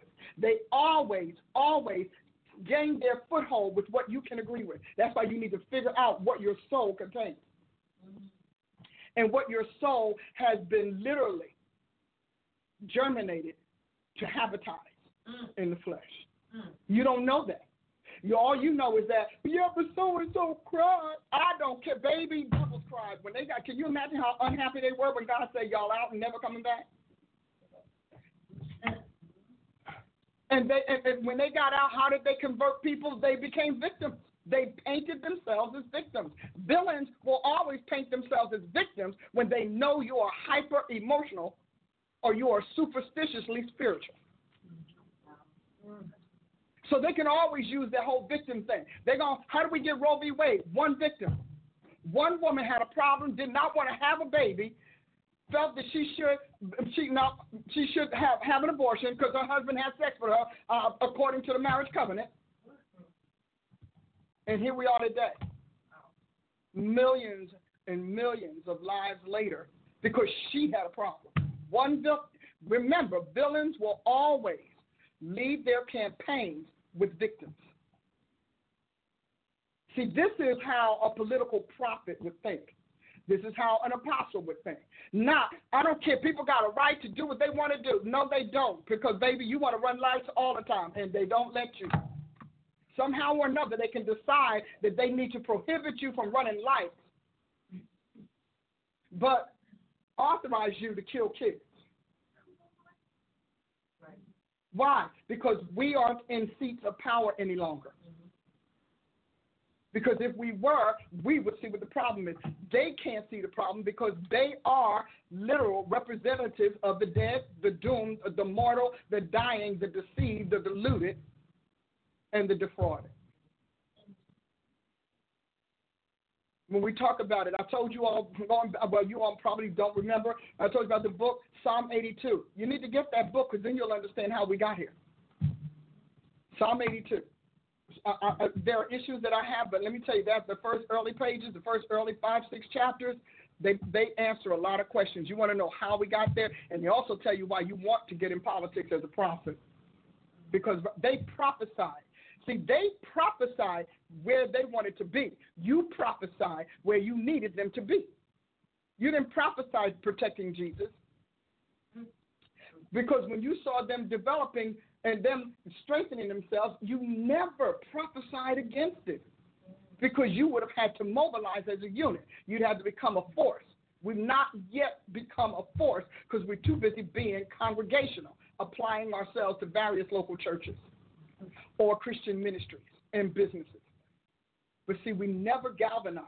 We should have. Because if you listen to, just go back and read all of the news. What they said they would do, they did because they believed in the power of their office. And what you let them do, they did.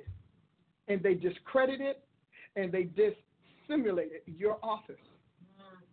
They ridiculed us and mocked us and scorned us, and today are using the same scriptures that we threw away. How much scripture do you hear in these television scripts? But if you don't know the Bible, you don't even know that they're using your own weapon against you. They've taken your gun, taken your arsenal, taken your armory, and now they have retrofitted it to serve the purposes of darkness. Political. Yeah, you should run. But before you run, take time to know God. Take time to know the God you say you're going to represent and back. My prophets are here somewhere. Apostle.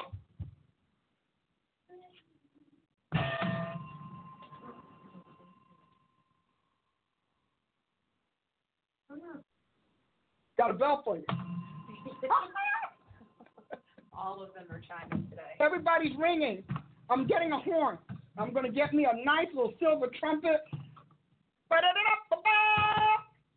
Yeah, I am. I'm going to be noisy. You know why? Because some of y'all think y'all heard so much.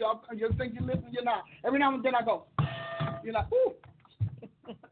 Somebody faced my face and said, what's up with that bell? I said, it rings. Why not? Why not? Making it, not like everybody else. I dress like everybody else, don't I? I did that last week. I dress like everybody else. But I'm not going to act like it's the Jesus and Paula show. And since he is the Lord God of creation, we're going to blow the trumpet in Zion. Or presently, Price you. Okay, we'll draw. No. Figuratively. Hallelujah. Well, welcome, Prophet Adia. How are you doing? I'm good. I'm blessed up. I'm good. You're the political girl on this side. So what did you think about all of that? I think that it's really powerful that you talked about being in the present, because I think that even when it came to the election, that we got so zeroed in on culture, present, the sentimentality, humanism, all those different things, and then convinced even ourselves widely in the church and a lot of prophets. Not, she's not just speaking of like one prophetic voice that was wrong on this issue. Many prophets wrong on this issue, but getting very caught up to the point that we started saying, well, those phrases that are really dangerous, God would never, or I know he wouldn't, all those different things, getting us into trouble. The most dangerous phrase you could ever say, God would never, or I just believe, and us even as prophets, saying that phrase, I just believe, getting off of our mark. Yeah. We have no business using that phrase, not when it comes to the distribution execution of our office. So I just think that exposing that and exposing even the heart of the prophets at the time and where we were at as a collective, collectively speaking, not every prophet was wrong on this, but just collectively the prophetic community, where our hearts were at, where our minds were at. So I just think it's a really powerful discussion that we have to have, otherwise we'll miss it again. Oh, yeah. Baby.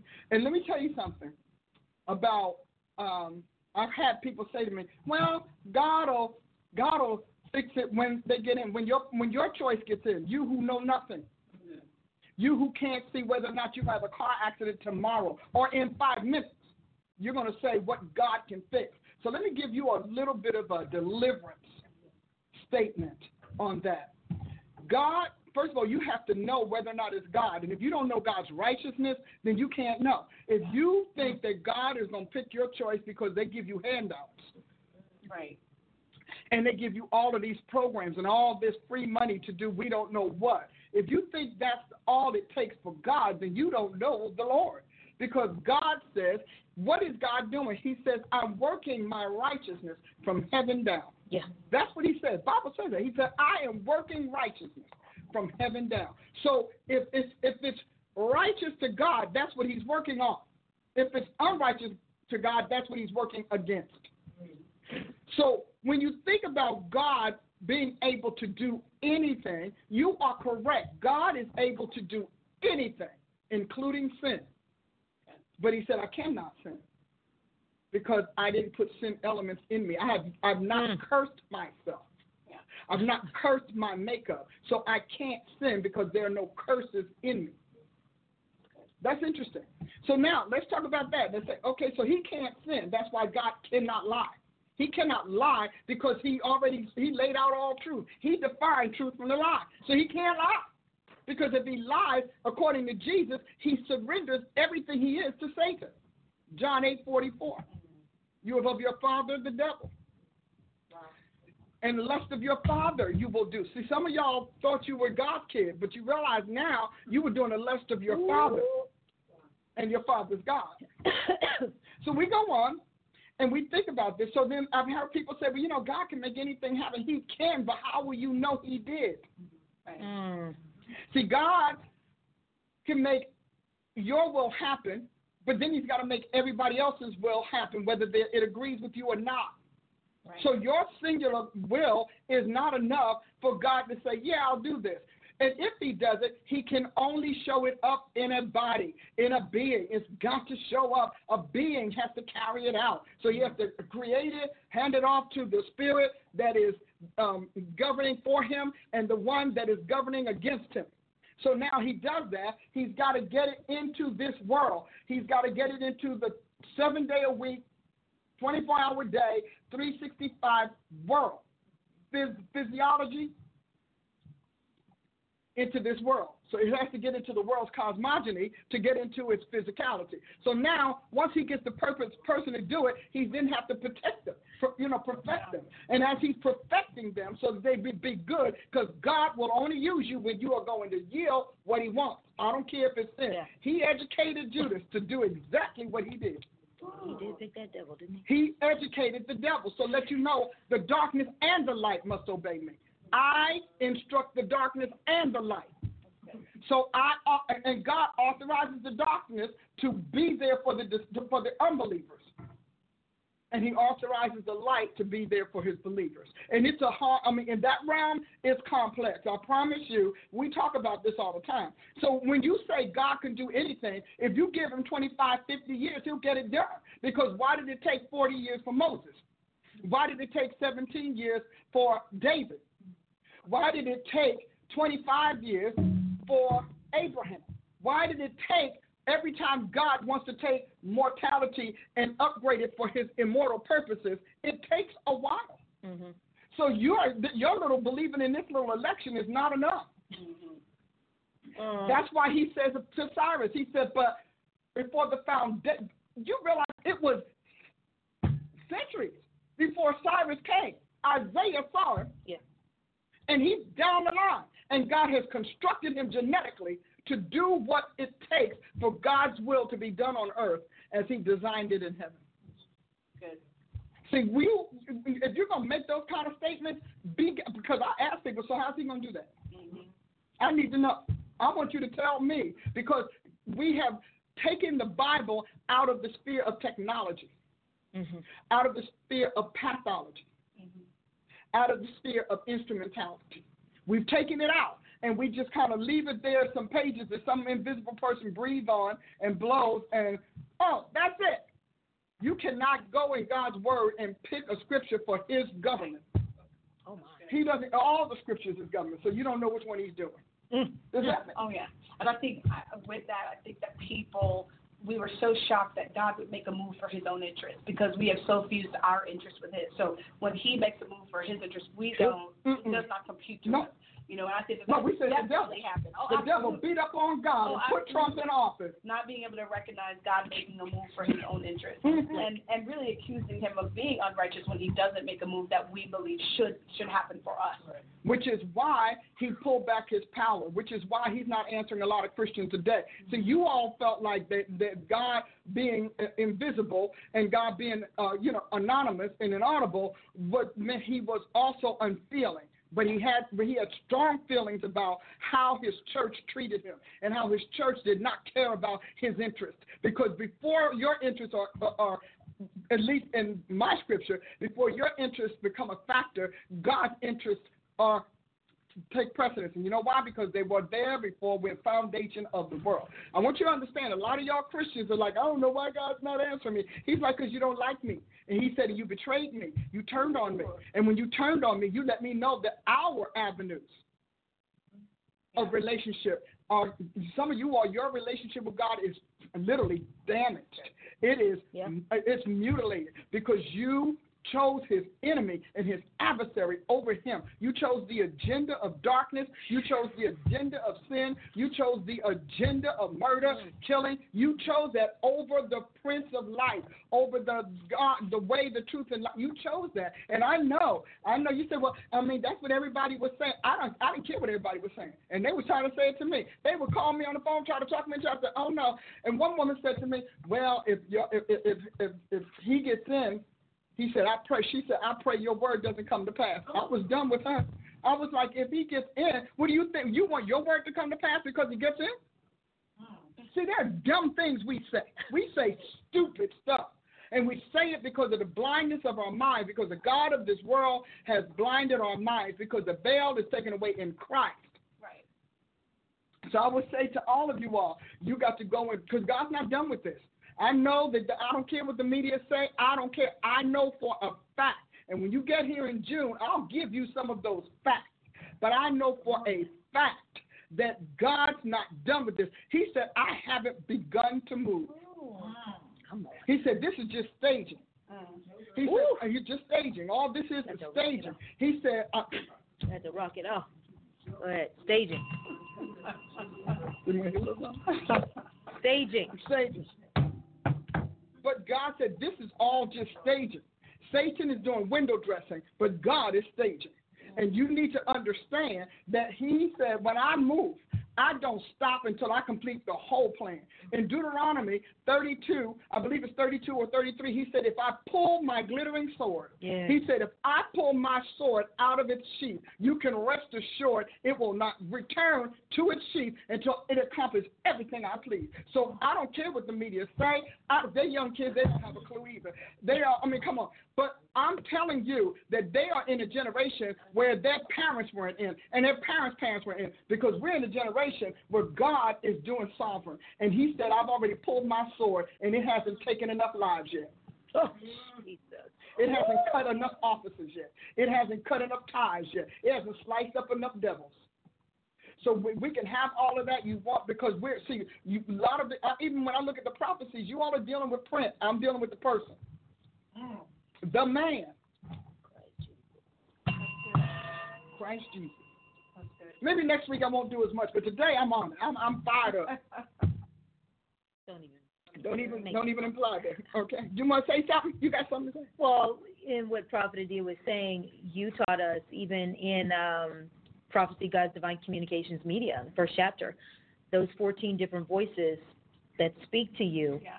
As a prophet, the voice of your culture. I mean, if we didn't see that show up, especially as African Americans, for sure, in this election, it was, yes, we're finally having our day as far as even getting Barack in office. Yes, this is it. Yes, this is the moment. I mean, we all grew up saying, this will happen. Well, a black man will become president before this ever happened. And so when it all came together, it just had to be God. And in so many people's minds, it just had to be God.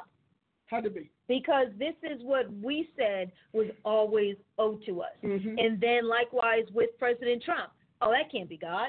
Oh, that wouldn't be him. Oh, he would never do that. Oh, no.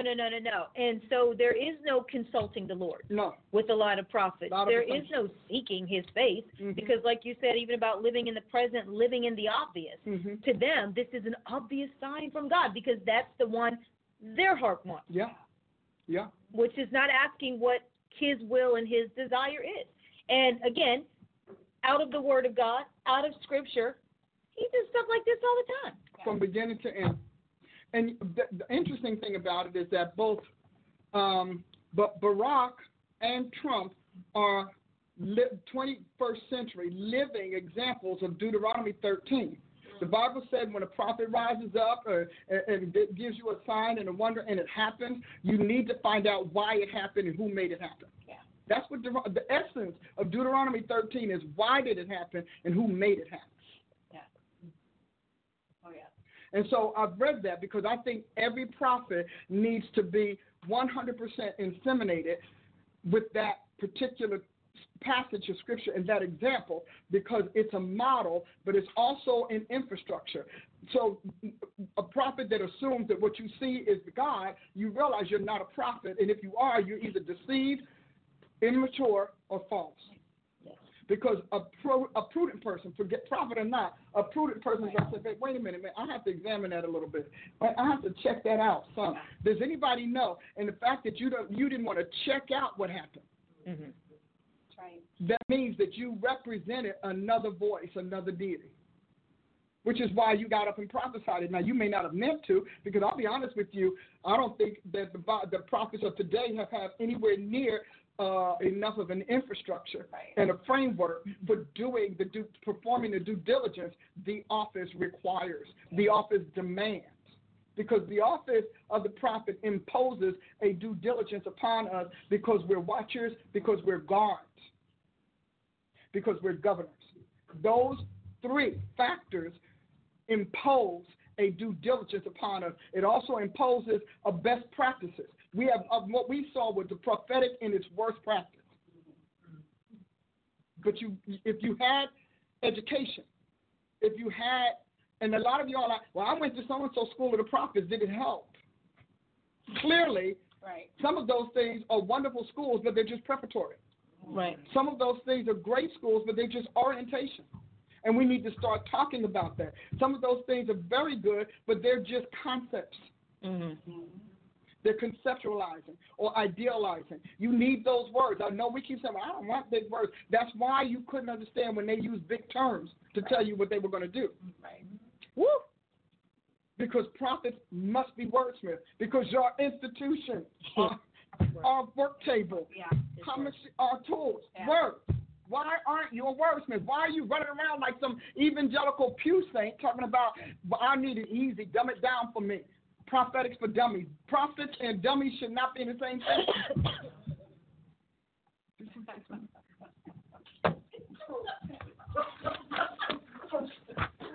Prophetics for dummies. No, that's not possible.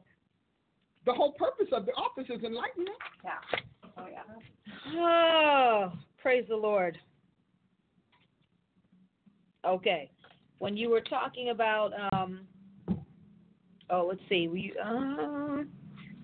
how the prophets had potency that created legacy that we're following today. Mm-hmm.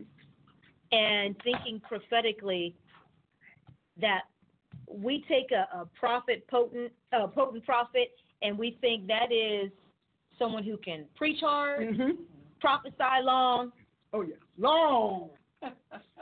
I mean, we're going to validate a real prophet by how long they can prophesy to you in that line. And how many times they repeated themselves. No. That's just God being emphatic. 16 times? That's not them being limited. Okay. 16 times? I would rather send the angel. Just send the angel. In a dream. They'll get it done.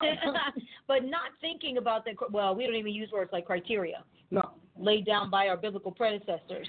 The things that they did, the miracles that they worked, the working the elements, resurrecting from the dead, getting Israel out of captivity. Yeah. Can you imagine? Can we talk about the that? massive training Moses had for that? And we know he had training because God showed us. Put your hand in. Okay, take your hand out. Drop down your rock. Pick it back up. Those are just two things. Yeah. But what he knew about God. Because sometimes, if I could say, sometimes you need to know how to work God. Oh, I'm sorry, I need to work this out. Because God has a way, and you have to win his approval, and you have to win his trust. And many of you all don't want to go through what it takes to win God's trust and approval. But here I am on the other side, because I was like a lot of folks. Come on here. I'm not talking like one who did not come through. I walked through it. That's why I could talk to you about pathology, the pathology of God's projects, his major enterprise. Because Israel was more than a project. It was an enterprise. Yeah. It was a literal enterprise. Rebuilding the wall, rebuilding the temple, those were enterprises. They were not tasks. They were filled with tasks. They had plenty of projects, but in the end, they were ventures. God was moving that thing up the line. He said, I have to do this venture in order for my people to be free. And it takes a lot to prove to God that you will finish what he gives you to start. And a lot of people have a lifetime of never finishing. And then when they get in their middle years, he doesn't give them anything to start. And then you look around and you get, I don't understand how the sinner get more because they finish. How about See, it? God can exercise eminent domain over something finished. But we do expect familial nepotism. We do. I'm a daughter of the king. That's right. Oh, yeah. So I should get the promotion. Because I'm a daughter. I'm a daughter of the king. Hello. And we should just roll in it. But this ties to what you said earlier about telling God, but I can't. Yeah. And he hears, but you won't. In God's mind, that's crushing. That's how. It's crushing, guys. It's Did you crushing. get something? Were you good? That's crushing because we do lead with, but I can't, and you don't understand. Well, how many times do we say, my so-and-so won't let me? My mom won't let me. How old are you? Okay. Are you 12 and your mom won't let you? Okay, yeah. Mm-hmm. Or are you 25 and your mom won't let you? Well, let me tell you this, too. I'm glad you brought that up. That mother and parental complex and dependency, those are you making them scapegoats. You do not love your parents that much, because if you love them that much, you would not make them the reason you disobey God and bring them into God's judgment. See, a lot of you bring your family members into the judgment because God needs you to do something. He needs you to stand up for him. And I know you have, but that's under the law. No, that's under, no, baby. That's under now. Satan said, deliver such a one. I mean, Paul said about, Alexander and Hymenaeus, he said, deliver them to Satan. Yeah. He said to the man who was fornicating with his mother, deliver such a one to Satan. So God is still turning folk over today, which is why people can't repent. So I keep telling you, when folks can't repent of their own free will, it's because God doesn't want their repentance yet. My. He wants genuine repentance. So you can say all of that, and you can blame your kids, and you notice the people who do this, their kids end up being all kinds of a mess, like Eli's kids were. Yeah. Because in God's mind, God, here's something I want you to never forget. Oh, hallelujah. You're out there now. Go on. I'm going to drink a little time. She's going out a little farther. Can you feel it? I'm just going to hold the chair. I want you to understand one thing about the Almighty. If he said, because we think God's passive about his words, because we're passive. Well, we're indifferent. We're not even passive. But if God says, I will have no other God before me, you need to understand that God exists to smash idols.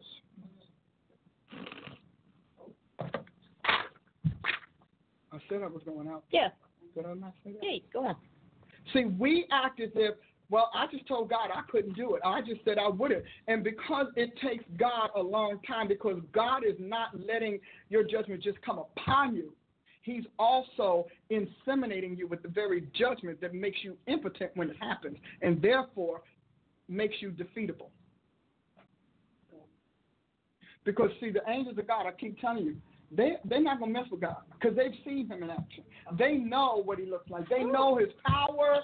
They know, baby, and believe me, they know he's worth their loyalties and their devotion because they also know his love.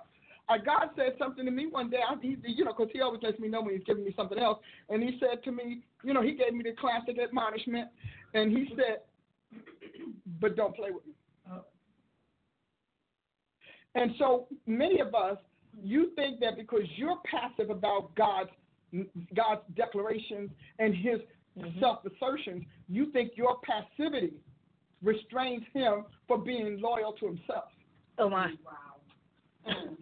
See, God has to be loyal to God. God cannot allow. I want you to hear me. I don't know who this is for, but somebody needs this particular statement and what we've been talking about. God, Almighty God. I'm not talking about them Asiatic deities that make each other, they keep switching and swapping, talking about where swingles come from. That's where it comes from. But anyway, Almighty God began something way back before time, when there was nothing, when there was just him. He began something. And as he emerged, and as all that's in him emerged, I know we want to think he evolved. He didn't spin into something else. He emerged. As all that's in him emerged and from his life, he realized, I have a duty to sustain these things. I must keep them going. And so in the beginning, everything he had, nothing was affected by death or doom or anything like that. Everything was only affected by his life, his well-being, his health.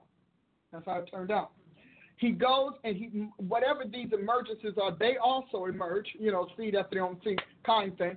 And so as they're emerging, God it has to take on more and more responsibility until we get to what Paul writes in Hebrews 11, which is so powerful because he upholds all things with the power of his word. and then that Jesus Christ is how he made the world. You can think God's going to mistreat Jesus all day long, but Jesus Christ is literally the consister and the vessel of everything God made. It comes through Christ because that's what he did. He named his son Word. And so we go on, and so now here we are, every world, every realm, all of those things, all of those beings, God is responsible for keeping them alive. We like to, we had in the crazy people that talked about, I want to say, in the 50s or 60s, God died. And I always said, well, who killed him? And where'd they find him? Who found him? And who did the autopsy? I want to know. Because that's how much people are willing to believe idiocy about the Lord. He's just dead. You realize that you scared if the sun stops spinning. What are you going to do with God not being around? As a matter of fact, the Bible says that if God feels like it, we all die in one breath. So now, here we are, and he has, each time he's written government, he's written constitution, he's written laws, and all of those kinds of things to guide us and steer us from the death that happened to the life, or from the death that we're born into, to his everlasting life in the world that he can't let die. He can't stop. So God, you can talk all of the crazy you want, because people do, and but God can't allow himself to be taken out.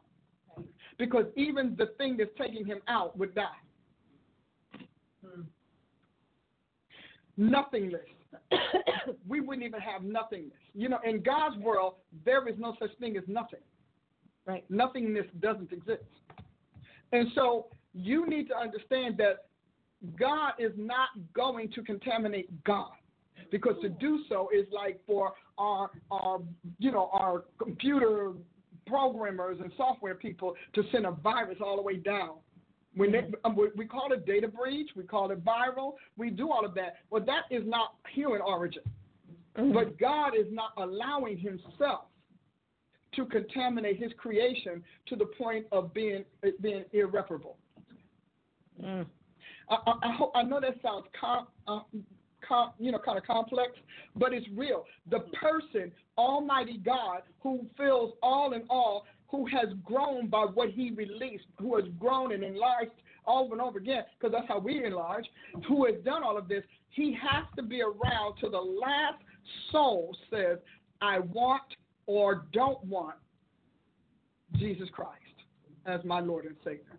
When that last person, whatever era it is, makes that decision and means it and dies like that, then all of this here is gone. Now, it'll probably largely be done away with since he's chipping away at it here and there anyway. But the people ask me about God, and one of the things I always say is that God is going to take care of God, because in taking care of God, he takes care of everything he made.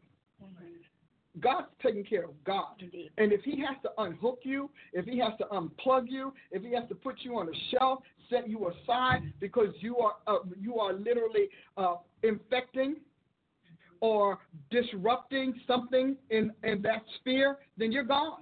And he'll put you on the side. I mean, you think about how many people God just lays them down. They go in comas, they do whatever. Why? Because he is working his plan. I know we told you it's about your plan. No, he's working his plan of salvation. You don't have a plan of salvation. What about that? You never had a plan of salvation because you didn't know you were lost. All right. You didn't know you needed to be saved. You can still fight about that. That's exactly. And so I just want you to leave you with that thought that God is a dutiful God. Peter calls him a faithful creator. He is faithful to his creation. God is not going to contaminate himself, to decompose. He's not doing that. He will literally eliminate from his makeup and from his being, just like we eliminate that which will poison us. Is it time for action? Mm-hmm. Oh, it's time. It's time. Some of y'all are probably already passing that plate. We need to do the offering right now. So we're going to give you the information of how you can sow and how you can give. First and foremost, text to give is going to be 918-608-1378. 918-608-1378 for text to give. You're going to text the amount that you're going to give today, and then they're going to give you a message back that will let you know how to complete your gift. If you're going to do PayPal, you're going to do paypal.com/ No, PayPal.me/Dr. Paula Price. PayPal.me/Dr. Paula Price. And then for Cash App users, you're just going to use that Cash App tag, Dr. Paula Price, no spaces for the Cash App tag.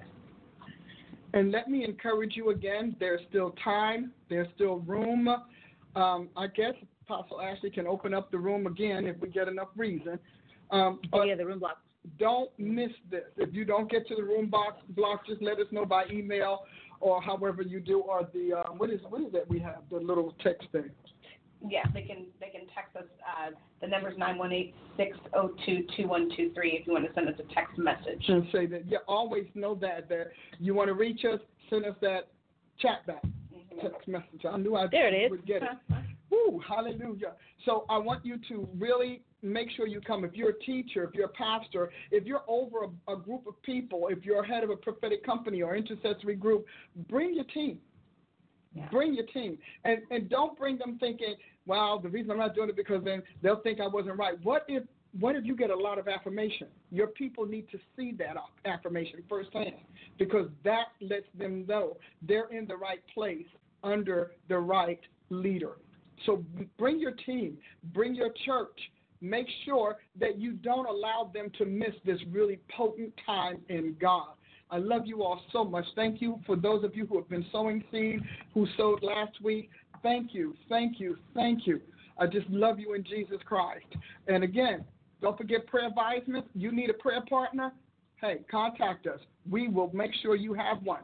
And we will see you Sunday at the Congregation of the Mighty, where God stands. Love you. God bless. Have a great weekend.